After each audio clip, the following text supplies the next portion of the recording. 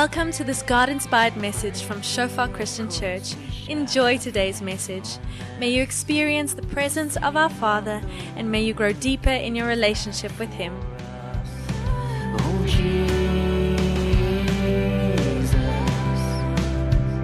your love over us. We're spending some time this month, and we, especially with the morning service, where there's a lot of new people, we're just taking it slowly, like a lekker potjie kos, and just really simmer around our heart when it comes to the person of the Holy Spirit and the gifts, and just making sure people understand what our posture is towards the incredible gifts that God gives us, and how He wants us to steward it and use it, and also how He does not want us to steward and use it. And so tonight, I just took a few sermons that I actually did in the mornings and put it into one.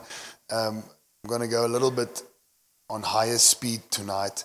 And I'm going to talk about the Holy Spirit in Secunda. That's what I want to talk about. I've got a proposition up here. A proposition is an idea where this sermon comes from, and also answer it wants to a question I want to answer through the sermon. If we can get that first slide on there. Here's my proposition for the evening. I'm just putting it out there. Sometimes I like to keep it hidden to have my cards close to my chest, but here it is. The danger is that the church has a genie in a bottle view of the Holy Spirit. Falsely, the Spirit is believed to be one who works nice, quick miracles or produce a manifestation when He is summoned. Okay? See that tone? As a reaction, sadly, other groups ignore the Spirit altogether. By discovering who He is, we can love Him, enjoy Him, and be used by Him.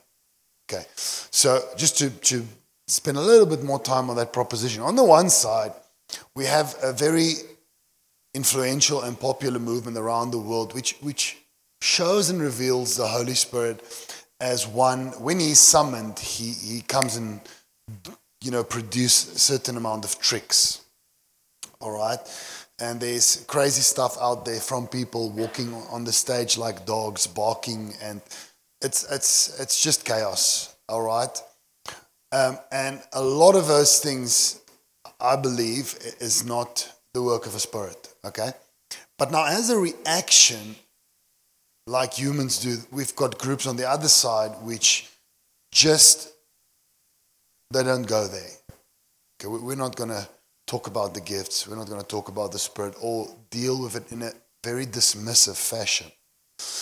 Now, just because there is errors on both sides, as believers, as Spirit-filled disciples, we do not get to choose. We must ask God to train us in the right way in which we should go. Be aware. Let's be aware of mistakes people make, because the truth is we do the same. All right? But what I believe is, if we have our hearts humbly before God, teachable, and we open our hearts to Scripture and the Holy Spirit Himself, that He can teach us how to open our hearts for the working of the gifts in our midst in a way that exalts Him. Amen? So this is where we are going tonight. It's interesting when I was a student, there's many charismatic churches in Stellenbosch now. But when I was a student, it was only Shofar. We started out, there was very hard grounds, and a lot of people came to faith. And these students went back in classes and asked difficult questions, especially in the scientific classes, and they really started to live their faith. And then the university started to have a pushback towards our church, because the students would really stand up for their faith.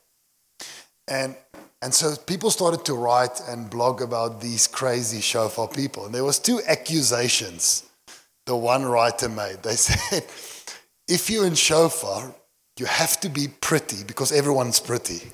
Okay? That was the accusation. Okay? And it's just common sense. When God saves you, He saves you from this to this. But the first thing is there was a great compliment in the persecution. They're all beautiful people. And I say amen to that. Amen? The second thing is, hulle is altyd so gelukkig. They're always so joyful. And that was also meant to be an accusation, So the problem with these shofar people is they're all very pretty and very joyful. We had a lot of fun with that writer. But I think it's because of an incredible love for the Holy Spirit that allowed God's love and freedom to flow into the hearts of students. And they went back into res, went back into classes and just were not afraid to shine a light for Jesus. And my prayer is that we can do the same. And let it be known that we are all pretty and very happy. Amen? Can we claim that? I just want to pray before I get into this. Father, as we come together tonight, we come to honor your name. Hallowed be your name in this town. Let each of us step aside as our hearts cry, your kingdom come. My kingdom disappear.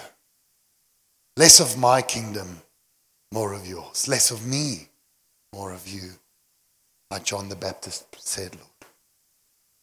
And Holy Spirit, as we turn our hearts to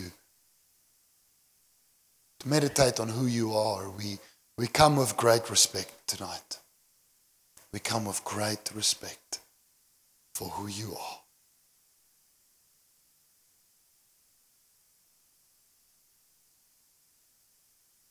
We honor you. And we are not here to rub the little genie bottle so that the genie comes out. We're not here for a trick. We're here to have a relationship with God.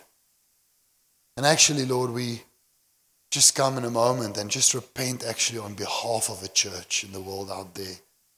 And also for ourselves, for having a misconstrued relationship with the Spirit. On the one side, thinking of the Holy Spirit as a thing, a trick-producing force. We repent for that. On the other side, we repent, Lord, for ignoring you, Holy Spirit, altogether. And as individuals, we err on both sides. And we just come and we just bring our broken hearts. We don't hide our iniquity from you. We say, Lord, that's us. We're part of a church. We're part of a bride. If a bride somewhere hurts, then we hurt, Lord. We're not better. We're just a part of a bride. But help us that maybe through your grace we may lead as an example in this town and beyond. In the name of Jesus. Amen. I want to start with who is the Holy Spirit. Just a few things about the Holy Spirit. If you've been to encounters, you would have heard this. We need to hear the important things often. Amen. That's why we pray daily. We ask for forgiveness daily. We come to a Father daily. We ask for his provision daily. And to repeat very important things, we should receive it with a worshipful heart. Amen. Just because we hear something does not mean we do it well. But let's start. I want to give you 4 things about who the Spirit is. And then this is going to be fast. And then we're going to move over to, and so from who he is, how does he work with us in this town? I'm going to go fast. Maybe if I don't get through everything, I'll leave it for next time. But it's a mouthful. Genesis 1 verse 1. In the beginning, God created the heavens and the earth.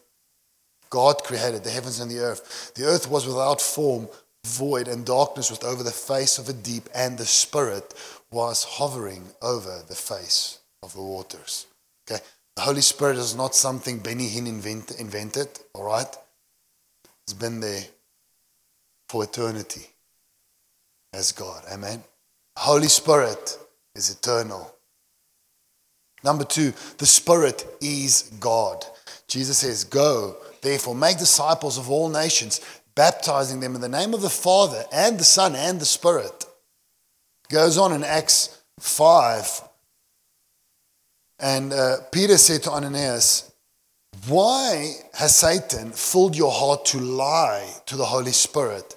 And then on the bottom line, he says, you have not lied to man, but to God. Okay, the Holy Spirit is God. He's not a smoke. He's not a force. He's not the part of a Trinity that's on the bench. Okay? He's God. All right? Number 3, he's a person. Okay? The Father is a Father and the Son is a Son, so the Holy Spirit is a person. And now it's difficult for us, and it's all right to have a mystery box and say, God, I don't 100% understand, but I do believe, because that's faith, right? What we can see about the Holy Spirit is that he's possible to be grieved. And do not grieve the Holy Spirit of God by whom you were sealed. Okay? Do not grieve the Holy Spirit. That's very interesting. You cannot grieve a thing. You cannot grieve a table or a glass of water. But the Holy Spirit can be grieved. In Acts 7:51 it says, you stiff-necked people, uncircumcised in heart and ears, you always resist the Spirit as your fathers did. Okay, so the Holy Spirit can be resisted. The Holy Spirit can be invited. The Holy Spirit can, in a specific moment in your home, feel resisted. The Holy Spirit can, in a specific moment in your home, feel welcomed. Okay? There's things you can do, think, get involved with when you're on your own that causes the Spirit to feel resisted, unwelcome in your space. There's things you can do, think of, meditate on, sing, engage in, that causes the Spirit to feel invited and celebrated. You see that sensitivity? All right? The Holy Spirit is the one that empowers Jesus. Okay. So when Jesus was baptized, immediately he went up from the water, and behold, the heavens were opened to him, and he saw the Spirit of God ascending like a dove, coming to rest on him. When he was baptized, the Spirit came down, rest, and stayed on him. And then Jesus was led by the Spirit into the wilderness. Okay, well, that's crazy doctrine. Okay, led by the Spirit into his greatest moments of temptation and victory. All right? I know this is a multi-layered topic because Jesus was never for a moment not God, yet the Spirit was with him. And we also actually observe in Scripture Jesus doing miracles and then the disciples saying, wow, you are the Son of God. So it's hard to put your finger on it whether Jesus, the Trinity is a hard concept to start off with, but could Jesus do miracles without the Holy Spirit is a very big question, because is Jesus ever without the Holy Spirit? All we see is Jesus is not intimidated by saying, I rely on the Spirit. Look at the next verse. It says, the Spirit of the Lord is upon me, because he has anointed me to proclaim the good news of the poor. So there might be groups out there that gets technical and say, if the Spirit was not on Jesus, then he could not have performed any miracles. I don't think that's important to know tonight. The important thing that you must know is Jesus was never not God, ever. Okay, he was God from the moment he was conceived, and he will forever stay God. And by the way, he will forever remain a man. Once he was born as a man, he stays as a man. What we do see is that Jesus says, the Spirit of the Lord is upon me, and he empowers me. I know I'm causing your brain to go, but that's good. That's good.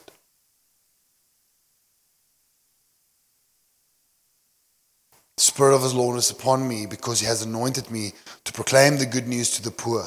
He has sent me to proclaim liberty to the captives and recovering the sight of the blind, to set at liberty those who are oppressed. And so there's just a summary. The Holy Spirit is a lot more than that, but just for the sake of a sermon, Holy Spirit is eternal. Spirit is God. He's a person, not a thing or a force or smoke. And the Holy Spirit empowers Jesus.